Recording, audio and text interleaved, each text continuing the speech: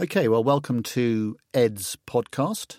My guest today, I'm pleased to say, is James Dearsley, who many of you will know from having seen him wandering around on various stages around the country at property get-togethers, estate agent get-togethers, normally wearing a very lively pair of trousers. And actually today he's got a rather boring pair of sky blue trousers on. I don't think they're jeans, which boring? is good. But just not what we're used to. And for those of you who don't know James well, he's a fairly imposing figure, a very large man in all sorts of ways. But he's more used, I think, to being on the other side of the microphone. So for a lot of you who don't know who he is, James, why don't you tell us a little bit about your background? Because unusually for people in the PropTech arena, you do actually have a property background. Oh, do? Yeah, and I'm a large man with blue trousers. That's the best description of me I've ever heard. Yep. But no, so, I do. I have a solid property background. I left university, was meant to work for the John Lewis Partnership. I had a beard, and apparently they really liked beards, which turned me completely off, so I actually resigned before I started. And partly because I was actually being shown a house by KFH at the time, and I loved it. I loved every single thing about me viewing this house. Can I just interrupt you and say that if you line up 100 18-year-olds and said who wants to be an estate agent, not one of them will put their hands up. No. Watch them fail at what they want to do first and then ask the same 100, and you'll probably find about... I failed before I could even fail, which is the best bit about it. I have to say I got booted out of university, so I'm in the same boat as you. I understand how you feel. But I just fell in love with property, and I remember very clearly I was going to start with John Lewis on the Monday. I was viewing houses on the Friday. I promptly resigned. I remember clearly going on to milkround.com, which was this graduate site, and there was the advert for Foxtons. Sorry, how old were you then? I was...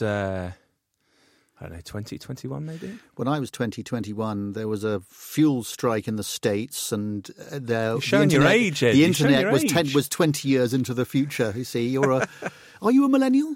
No, I miss it. Just miss it? Yeah, I'm gutted. Okay, so you went straight into Foxtons? No, literally, yeah, so I was meant to... I had the interview on the Monday, I was meant to start at John Lewis, and I got the job on the Thursday, and I remember very clearly sitting there with Pete Rollings, who obviously you know very well, and getting the job, and I started the following Monday. And I remember so clearly. I mean, it was a 22 grand package, the mini, the whole thing, and it hasn't changed to this day. So it hasn't, and that was a long time ago. So but I fell in love with property. Which office did you start? I started in Wandsworth. I was a negotiator in Wandsworth for a year. I was then promoted straight to the manager of the Putney office, all in lettings at this time. And I was there for another 2.5 years. Okay. Do you know, I didn't realise it was lettings. I was all lettings. Certainly at Douglas and Gordon, we always used to find that there was it's no coincidence, and I'm not saying anything by this at all, James, but it's no coincidence the majority of people who seem to be in lettings are female. Was that different at Foxtons? Was it mostly I think male? It was, yeah. I think it was a very equal split. But I do believe that you are very different personality types. And I know... Foxtons at the time, and I'm sure it's still the case today, they very rigorously understood who you were as a character, and they put you in place. So I think, the lettings, it was a much faster turnover. I think that makes a lot of sense. We used to do the psychometric testing, yeah. And psychometric testing is and shouldn't be the only way in which you employ people. But what it did do for us is very clearly tell us whether the person we were interviewing wanted to rule the world, be in lettings, be in sales, whatever it was. So a lot of people would come to us and say, I really want to be in sales. And they go through the psychometric profiling, and we'd say, actually, you're going to be much better in lettings. They'd say, no, I want to try sales. They'd do it 6 months. Personality type. So I didn't know that, actually. That explains a little bit. That explains a little bit more about you that perhaps people didn't know, because I've always been amazed by your extraordinary ability to A, hold an audience when you're talking, and B, know what you're talking about. Supposedly.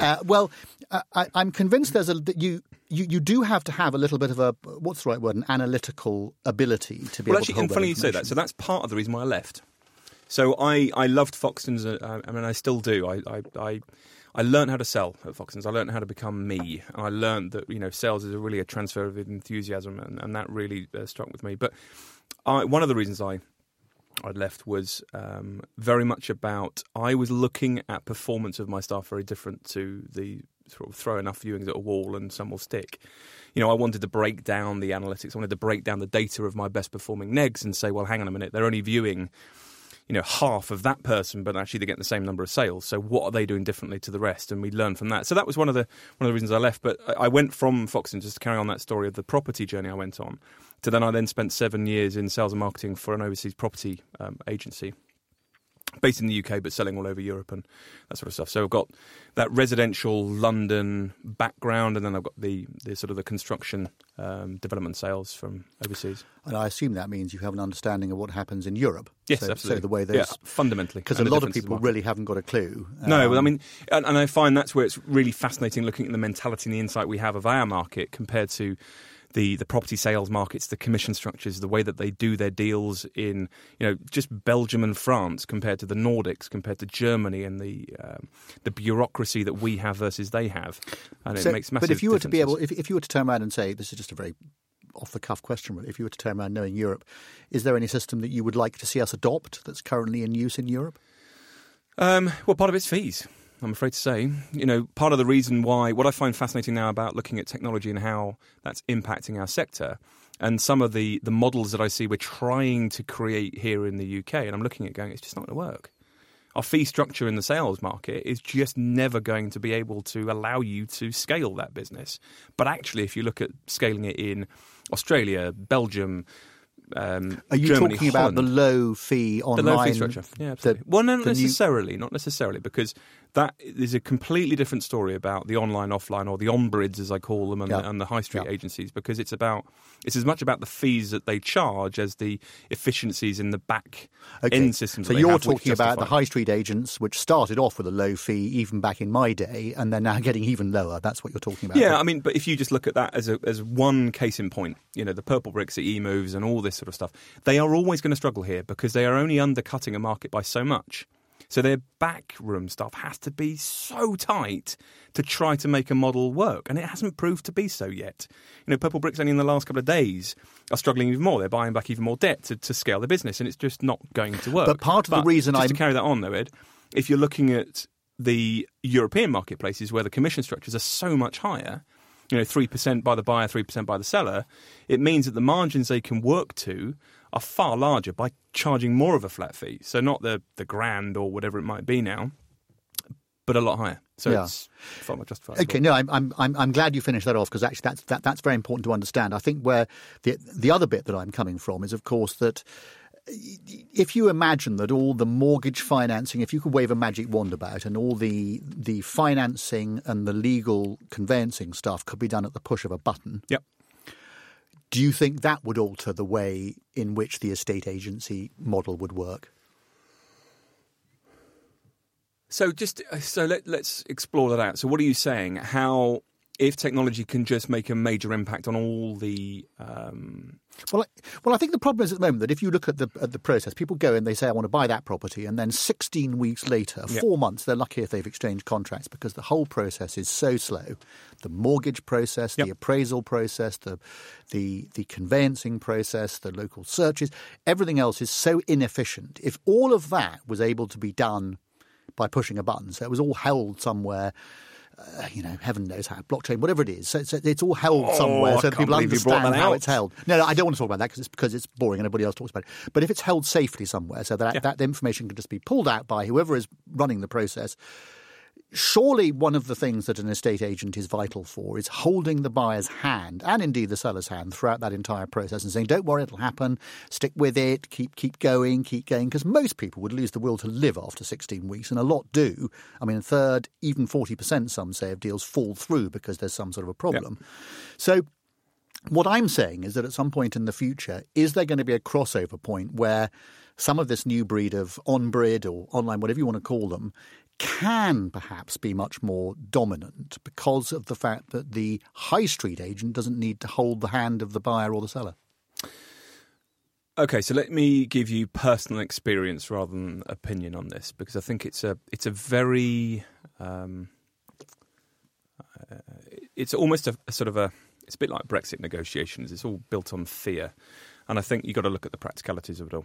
So when I went to sell my flat 6-8 months ago, I said, right, I do this for a living. This is what I talk about all the time is tech. So I need to finally run and put my money where my mouth is and try these online hybrid type offerings and see what it actually is. Because I'm a big believer that unless you genuinely try something, you can't really experience whether it's a good or a bad option. So I got in loads of online guys and I got in loads of high street guys. and did the whole viewing valuation process, and everybody valued exactly the same price for this flat. So I was like, well, so I've got an option here of 2% plus or a flat fee, 749, whatever it was at the time. So for me to start with, I was saying that's the first problem. Everyone's valuing at the same time, and one of them is coming in probably, $5-6 grand cheaper than the other. So I'm a normal consumer here. I'm not somebody with a tech head on, and I'm going, well, it's hitting my wallet. I'm going to go with the online guys. Point one. Point two, very quickly it was impressed upon me how good the systems were on the online guys. Everything could be automated was just automated brilliantly. The whole system was fluid. I knew exactly where I was. I knew everything that was going on. It was all automated. I had everything at my fingertips and I could see what was going on. So instant feedback was brilliant.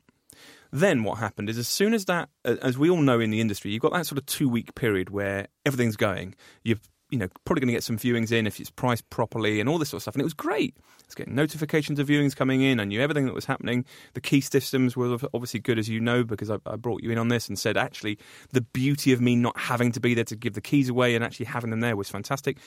It worked seamlessly. So for me, that initial automation period was absolutely brilliant from a solution perspective. But that's where I felt that it fell short. Because I actually said at the end of the entire journey, and just to cut that long story short, we ended up not selling because the market tanked. But I started to use the high street agents as well. And what I found was that the newer agencies, the modern business models, had the solutions and the systems in place which made it seamless and brilliant. The high street guys, the traditional agents, lacked the systems, but what they had is, I call it, they had the soul. They knew instantly that my property was on the market, and the good agents rang me and said, I see your property's on the market, James. I know you've spoken to us before. Look, I've got 3 people who could go around that person or around that flat immediately. They were instantly able, the moment I said, okay, fine, you guys have a go. Right, the keys are there. I don't need to let you in. The keys are here. Here's the code. You let yourself in. Go. What they brought to it was a knowledge of that market. They brought the knowledge of those few streets where my property was, and they knew instantly that 6 months ago, Mrs. Jones had visited that and she got gazumped and she couldn't buy the house she wanted to. So she was able to go around and see it. So I was very instantly impressed by the ability to know the market and know the people who were interested instantly.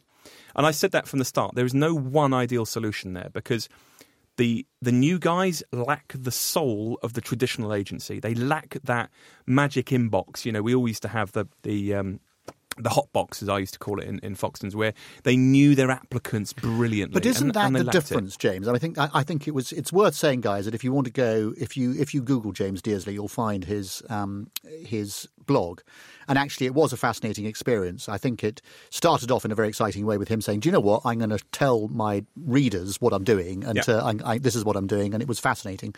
But I think you exactly there articulated at the end of that description of it what the difference is. And the difference, what I think people will pay for is access. And what I always used to say when I was going out to win business, when I was running an office for Douglas and Gordon, was what you're paying for is access to my hotbox, my database of buyers. And I think that at the moment perhaps is a little bit of the difference between some of the on-grid, online, whatever you want to call them. For a lot of them, they're just glorified listers, and some of them genuinely are. Yeah, absolutely. Some of the bigger ones that we've talked about are now beginning to yield a database of buyers that their local property experts, or however you want to describe them, can actually leverage. But for the majority of people, the difference with paying a fee for an agent is this ability to have access to those buyers straight away. So I mean, you didn't answer the question about whether you think if all the technology enables people to do the deal straight away, that might change the way. If I may answer that for a second, I don't think. No, let me rephrase. I think every agent should sit up and realise that the job they currently have is not going to be the job that they have in 5 years' time. I think they've got to be realistic with themselves. However hard that is, and however much people might be saying that's rubbish, I'm sorry, it's not. There are systems in place which, as you've just said and quite rightly pointed out, these bigger agencies are now building databases of people. All they've got to do is build people to then farm that database to make it better, to give that soul to understand who's bought what, where, when. But that's and the second iteration of property sales, etc., which is what all these other agents have, and that trust and respectability. But my point remains, that trusted estate agent, and I'll always remember Peter Knight stood up at one of his many events and just said, we have my doctor, he's my lawyer. Why don't we have she's my estate agent? And I think that's what you have. You have a relationship with somebody that you trust, and they've taken you through one of the hardest transactions you will ever go through, and you trust them. If they've been good, and you will go back to them. And I think that is what... There will be fewer estate agents who do the viewings. There will be fewer people that do the deal tracking, but they will be so trusted. They will almost act as quasi-brokers rather than huge estate agency type models. So almost more, coming back to that European model again, and almost the American model and the Australian model, where they're broker specific, and the trust is in the beholder of that person who. Well, I think that's really insightful, and I agree with you. I think technology will help speed the process up, whatever, but that's still quite some time away. We know that, but I do think what a lot of the technology, and you know a lot more about some of these PropTech companies than I do. I mean, as you well know. And a lot of them aren't. I mean, let's be brutally honest. I mean, there are about 7,000 PropTech businesses around the world as we're tracking at the minute. There's not going to be that many in 5 years' time. No, sure, because I think a lot of them started life without thinking about whether the estate agents would actually need it or not. They started off, they had a great idea, but they didn't get an agent involved at the start. But I think what a lot of this technology is enabling is that if you're working for a little two-office company in the Cotswolds or something, and you can't really see a way that you've been there for, say, 3 or 4 years, you're in your mid-20s, you're really enjoying it, but the person who owns the business isn't going to die anytime soon. There's no succession planning in place. There's no way for you to progress. For a lot of those people, they now have the ability to go and set up on their own. Yep. And I think if you've been working in an area for, say, 5 years, you know the local area, you've got kids at the local school, you can go along to the local school, make friends with all the other parents. That is the American and the Australian model, where they inveigle themselves into the community. Yeah. And you become their estate agent. You become their estate agent, and I think you can. People will possibly then trust you to act for them on the buy side, possibly as well. I mean, that's the big difference, obviously, with a lot of these other countries, is that they have agents that are paid to act for the buyer. In the UK, it's somehow seen as a top end perk that people will go to Property Vision or something and pay 2% to a buying agent. When actually, and I agree, the problem with the fees at 1% or something is you don't have there's no margin. There's no margin for it. So I think it is a fascinating area. I mean, you and I have connected a bit more because I'd left Douglas & Gordon a couple of years ago to set up a whether you describe it as PropTech business or not, I don't know. But I do, because you're working with a physical asset. I think it's an important point. Yes, it's a physical asset. But I think, the business I'm running, Vuber, is very much a sort of three-phase thing. There's a tech platform, there's the people who work the tech platform, and then there's the people out on the ground. So you have sort of 3 elements to it. But I've met quite a lot of people in the sector, and I find it absolutely bewildering. And I think I'm right in saying that you and your business partner have now started up a company which actually looks to advise people. Tell us a little bit about that, because you've now leveraged all your knowledge you've gained over the last couple of years to start up a business. Yeah. So I mean, for 5 years, obviously, I've had a very sort of a non-commercial attitude to the whole PropTech thing. It started out my passion purely about the property world and the technology world. And I realised then that over time there was a serious lack of knowledge in the UK and then more globally. I mean, the amount of conferences I'm very fortunate to speak at, and the same common theme is now appearing, which is they realise PropTech is a thing and that it's not going to change, and that as the industry is going through this digital transformation piece, which we always talk about, they're lost. They don't know where to turn. They don't know where to get their data. They don't know where to get their research from. There's no single source of truth about all of this information. So I am a residential real estate agent in London. What solutions should I be using? I have no idea. So we looked at this and said, well, hang on a second. There really needs to be some way of the industry understanding which PropTech solutions to be using. And let's just be perfectly frank for a minute here. A residential building in London is going to suffer the same problems as a residential building in New York, in Sydney, in rural, America. They're still going to have those same problems. And so the solutions to those problems aren't necessarily local to that property. They could be international. There are some amazing businesses in South America. There are some amazing businesses in Indonesia, which are all cropping up. And their client base is global. So we often talk about PropTech is offering global solutions to a local problem. But there was nowhere where the industry could understand all the different businesses, understand all the different research which is out there, understand all the data about all these businesses. And so we just said, well, look, let's just come up with a centralized platform where anybody can search for anything to do with the property market. So we started out, and there was like MIT over in America, Columbia, another one, Cape Town. All of these universities and actually investment houses all had their little lists of PropTech businesses. And they were sort of saying, we got 2,000 businesses. And we brought all of these public lists all together, and we've now found out there's over 7,000 PropTech businesses around the world. But again, nobody had actually then had some form of uniform way of cataloguing each of those businesses. So we set about with a team of 7 researchers to really define which sectors they were in, which area of the property life cycle they were in. Were they dealing with the build cycle? That must be a constantly moving. It's constantly evolving. It's a nightmare, Ed. I mean, it completely consumes you to do this. But which technologies are they using? Which cities are they in? Which countries are they in? And then overlaid on top of that, we've then just had a relationship with Crunchbase, who are the guys who analyse all of the investment data, to overlay financial information on top of all of that. So for now, you're looking at, if you're an investor, for example, and you normally go to places like CB Insights or Venture Scanner, and they'll tell you, well, investment in PropTech was 12 billion last year. It's rubbish. It's built on an analysis of about 1,600 companies, whereas actually there's 7,000. So, we will be the first platform that you can catalogue any single bit of research that you could ever conceivably want to understand about the property market or PropTech market, but also you can then overlay investment level decisions on that. So you say you will be. Is this are you providing access to this yet, or is that something that's to come? No, we're doing beta access. Will go to the beta group, or the MVP, if we're going to talk in startup language, so the minimum viable product, who's going out in November. And then it'll most likely be launched to the industry, as in the property industry, in early January. Okay. So we've got a period where we want testing, and then we're going to have a period where the PropTech businesses have to validate the data that we've collected on them to make sure it's actually as accurate as it can possibly be, and then launching in January. And will that be a consultant's model? Will it be a subscription model? It's a complete platform model. So everybody will be able to search for it completely and utterly free.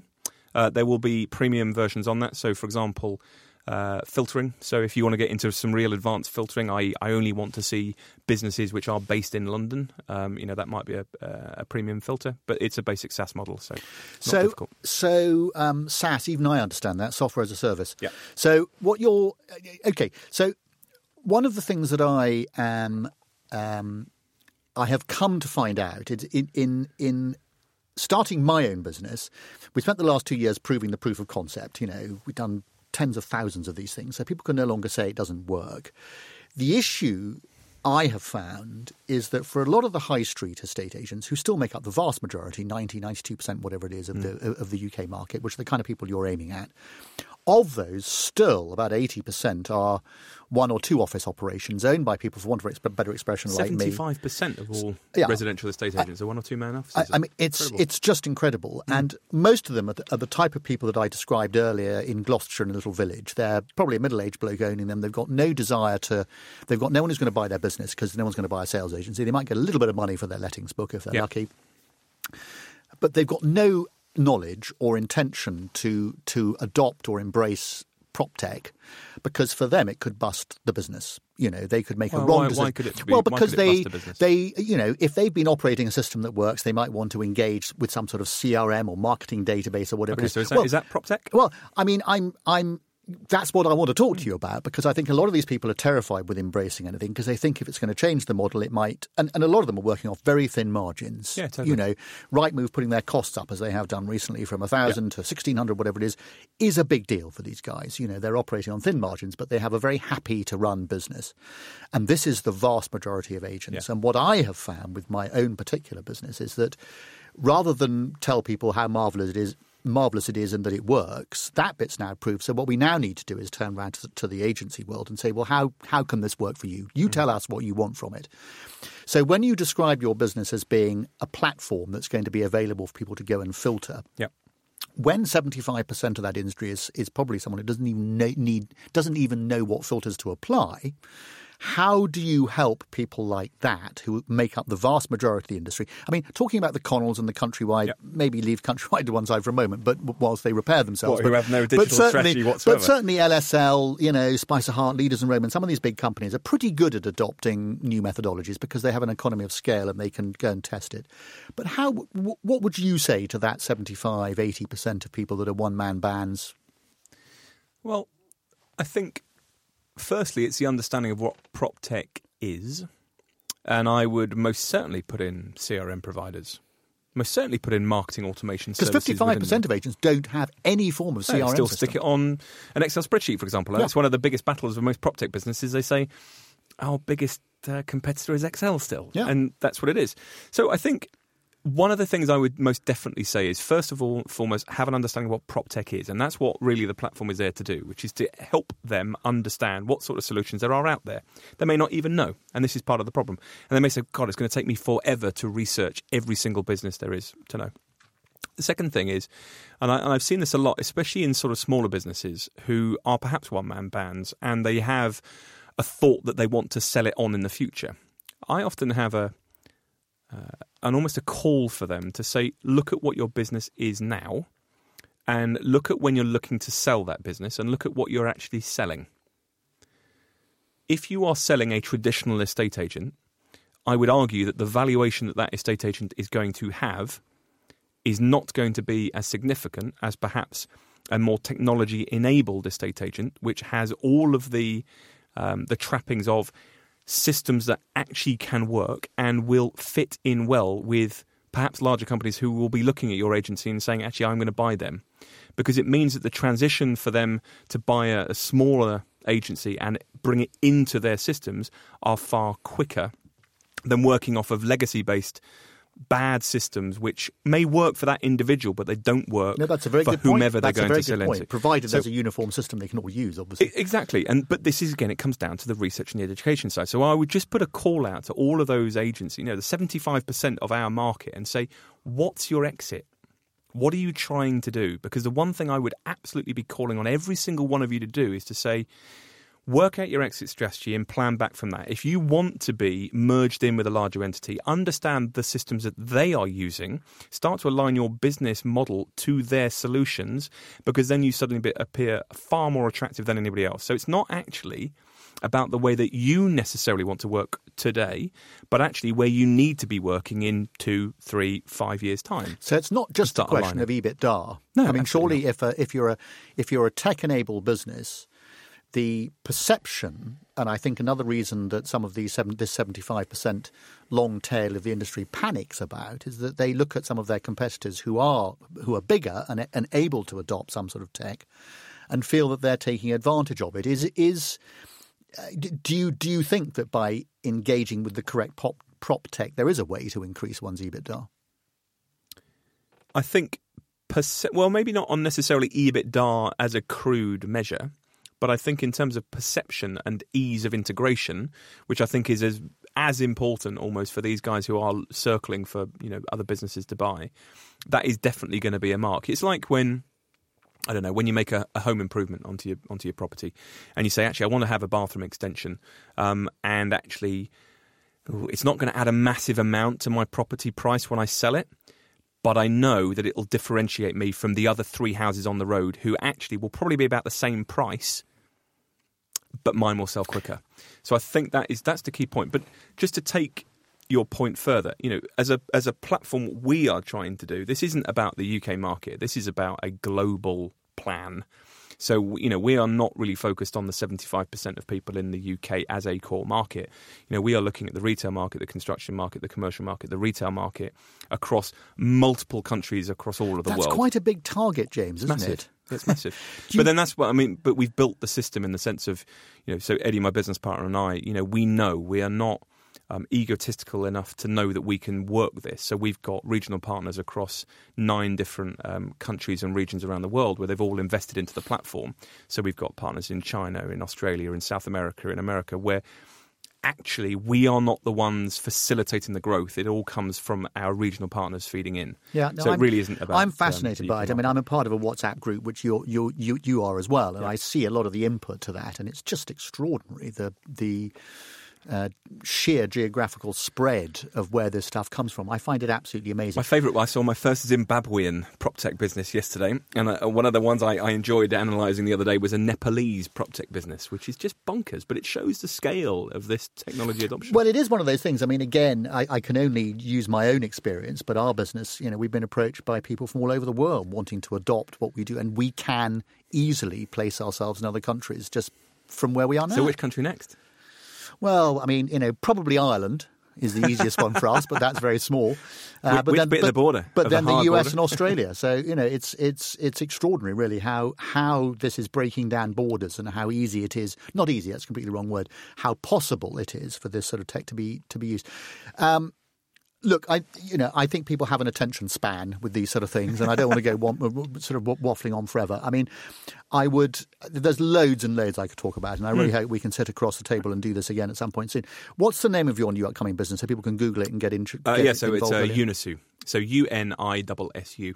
Okay. Which stands, by the way, so uni is in to unify all of the different silos and communities of PropTech businesses and companies and everything around the world. The double S stands for the single source, so there'll be a single source of truth about everything. And the U on the end is all about uniformity, because unless we've got some form of uniformity about PropTech data around the world, we can't really compare like for like.